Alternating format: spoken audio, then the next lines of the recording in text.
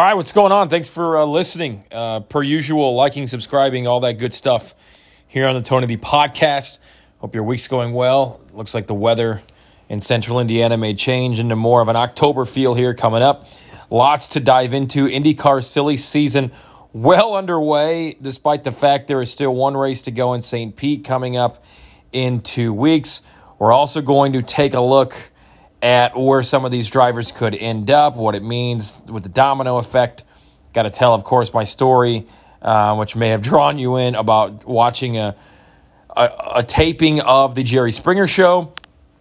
And we'll look into maybe who we think is going to be in the World Series coming up as the Braves and Rays are off to hot starts in their respective AL and NLCS series. As always, got to think flooring is forever. FlooringIsForever.com, 317-755-1246. Are you looking for high-quality flooring with a lifetime warranty? 100% kid-proof, waterproof, and pet-proof Core-Tech flooring is the way to go. Beautiful options from wood to tile looks. Built-in cork backing creates an extra layer of insulation. Easy to clean, won't stain. Get a hold of Harley today, 317-755-1246. A few of my friends have used Harley, and she just does excellent work. It's that time of year, too, for changes around your home. May as well make it starting with your flooring, and flooring is forever is the best way to go. Maybe what brought you into this episode was the title, checking out an episode of Jerry Springer. So this was on this date, October 14th, 2008. So I would say maybe after the huge craze when everybody was watching Jerry Springer, and that was probably the number one daytime show. It might still be. I don't know if they even still record episodes or not. So anyway, was home from college for fall break. There wasn't much to do in my hometown, so my best friend and I, who was my college roommate, decided, we went to Buffalo Wild Wings for lunch on a Sunday, probably watched some NFL games with some buddies. Ran into another friend of mine I hadn't seen in a while, Allison, and she asked, what are you doing tomorrow? And I said, well, probably driving back to Vincennes, 6-hour drive to get back to school. Probably start early in the morning. And she says, oh, well, dang, I've got 2 extra tickets to go see, the screening, the recording of Jerry Springer. And I was like, oh, well, okay. She's like, would you want to go? And I'm like, well, hell yeah, that's a no-brainer. I want to go check that out. I mean, we know it's going to be a shit show. And to be able to see it live, what the hell, why not? So I asked Aaron, hey, I know you're on your ride back to school tomorrow, but you want to stick around going to Chicago and check out Jerry Springer? And he's like, yeah, of course, let's do it. So take the train up, wait outside the NBC building. They finally let us in. They take you into this little screening room, and they say, hey, welcome. Please cover up any logos on your clothing. Here's when you clap. The light will come on for you to chant Jerry. Watch this guy. He's the main stagehand. He'll let you know when to clap, when to scream, when to boo. Please don't cuss, because then we have to edit it out, and we might not be able to hear what the host said, or maybe one of the guests said. So, okay, cool, great. So we thought, okay, we'll get there early enough, be one of the first people in there. We'll get front row seats. They walk us in, and we're like, okay, so there's 2 rows of seats and then a walkway where Jerry kind of goes back and forth. We were in that next row, so technically the 3rd row, but got a lot of on-screen time because we walked back and forth. And I haven't, maybe once I've seen the episode. It's not on the look-backs that you can do. It's not on his website. I have to ask Allison. She possibly might know where we could find this. But anyway, so I got to ask a question. It was Gender Bender Blowout, go figure. And I think they taped 2 episodes. The next one was some sort of my boyfriend's cheating on me with my friend, or, just one of that obscure, way out there, crazy-ass storylines that only Jerry Springer could bring on. So I got to ask a question at the end. Yes, everybody got to see some boobs, so to speak. They had beads, and a lot of girls were whipping them out, most of them just like on Carb Day that you didn't want to see.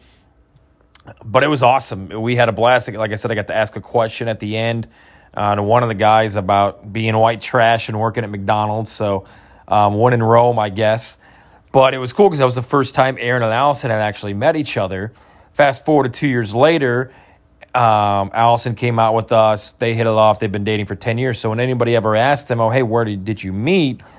And they'll probably tell you, in Broad Ripple through Tony. But the real story is they met on Jerry Springer. It's simply the right answer, and that's exactly how they met. So it was certainly a shit show to watch that all transpire right in front of you. Jerry was awesome.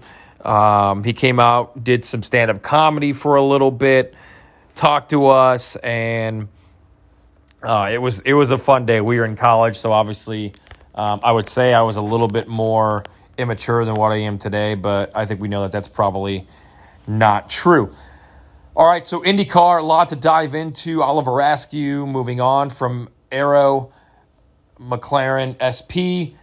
Unfortunate for him, he had the concussion at the Indianapolis 500, then ran St. Louis, and then missed the road course races at IMS 2 weeks ago. You would hate to think that the reason why he is out was because of his concussion. We don't know if he's going to run at St. Pete in 2 weeks. We do know that there's a possibility that he could race there, knowing that the press release said there's a chance that he could still race if he's medically cleared. We then learned Felix Rosenqvist is coming to that number 7 car for Arrow, which was very surprising. I'm assuming Chip said, I could only run 3 cars. We've got to have that 10 car for Jimmy Johnson, possibly full-time, possibly with another driver in on the ovals.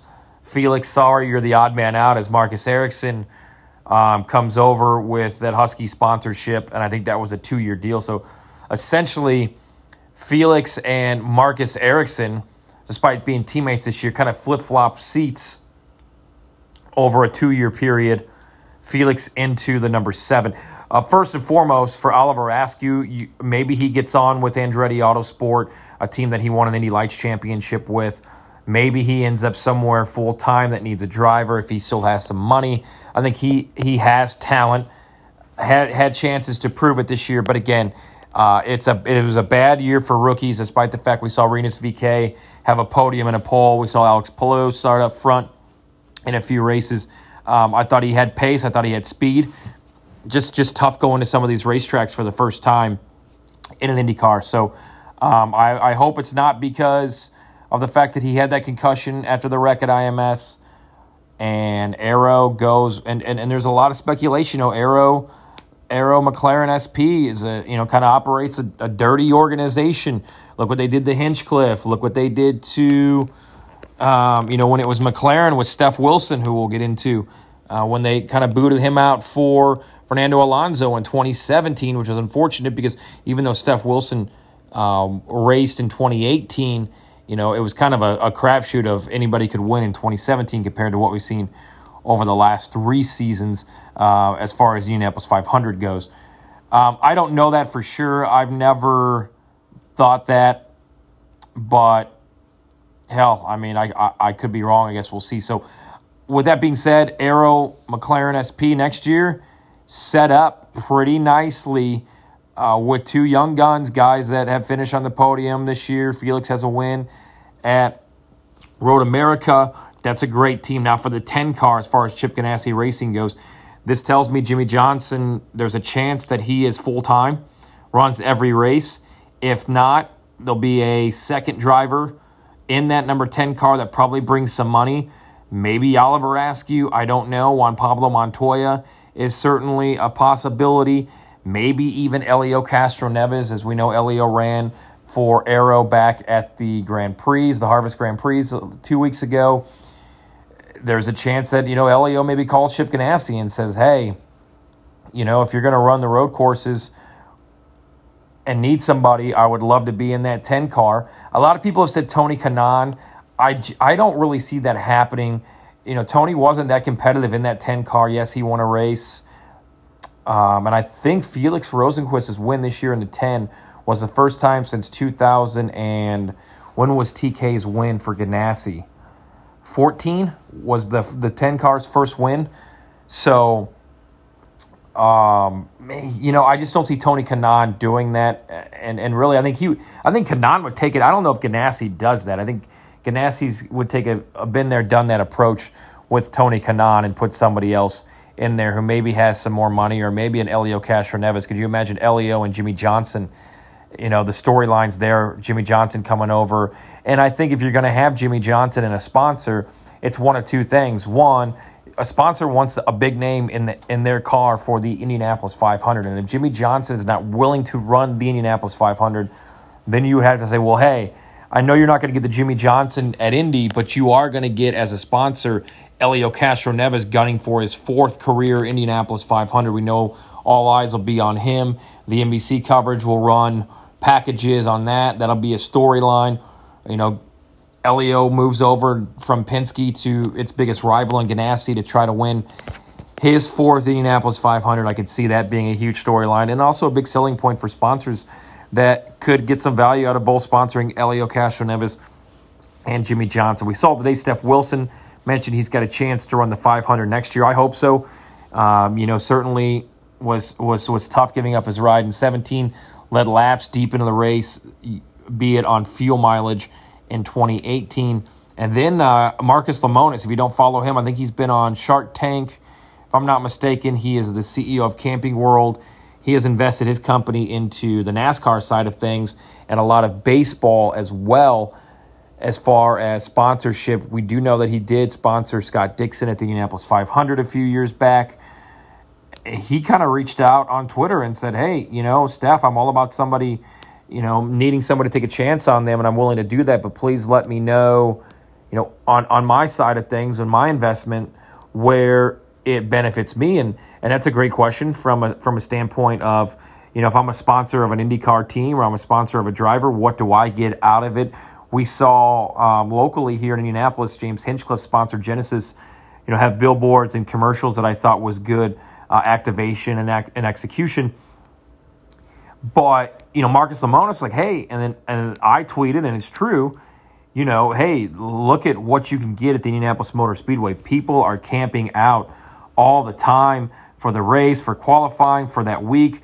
Maybe you become the official sponsor of the parking, the campground. Maybe IMS can rope off a campground inside the Speedway or over in what they call the Coke lot. I think IMS owns that lot.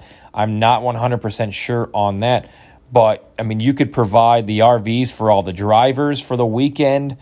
If you're an official sponsor of Steph Wilson and maybe official sponsor of IndyCar, you could provide the RVs. All the drivers we see every year do videos inside of their RVs, give a tour, and they thank the sponsor. So I think as a guy who is wanting to invest in families that want to go camping, I certainly think IndyCar, along with NASCAR, would certainly make sense. So hopefully that gets Steph Wilson into a car for the 2021 Indianapolis 500. Watching baseball right now, Dodgers up 11-0 in the first inning, a grand slam, a barrage of home runs, looking to get that series back to 2-1. They've got good pitching coming up, so this series can certainly get interesting. I think the Rays end it tonight. I think they complete the sweep tonight of the Astros and make it to the World Series for the second time in their career. That would be a cool storyline. I would love to see Rays and Braves, but I don't think the Dodgers are done yet. All right, coming up on Friday, we will have an episode where I look back and remember Dan Weldon, the Indianapolis 500 champion twice over. Friend of mine, friend of many, fan favorite, crowd pleaser. There's no doubt. I'll share stories of him and I'll share stories of what it was like being in Las Vegas that week.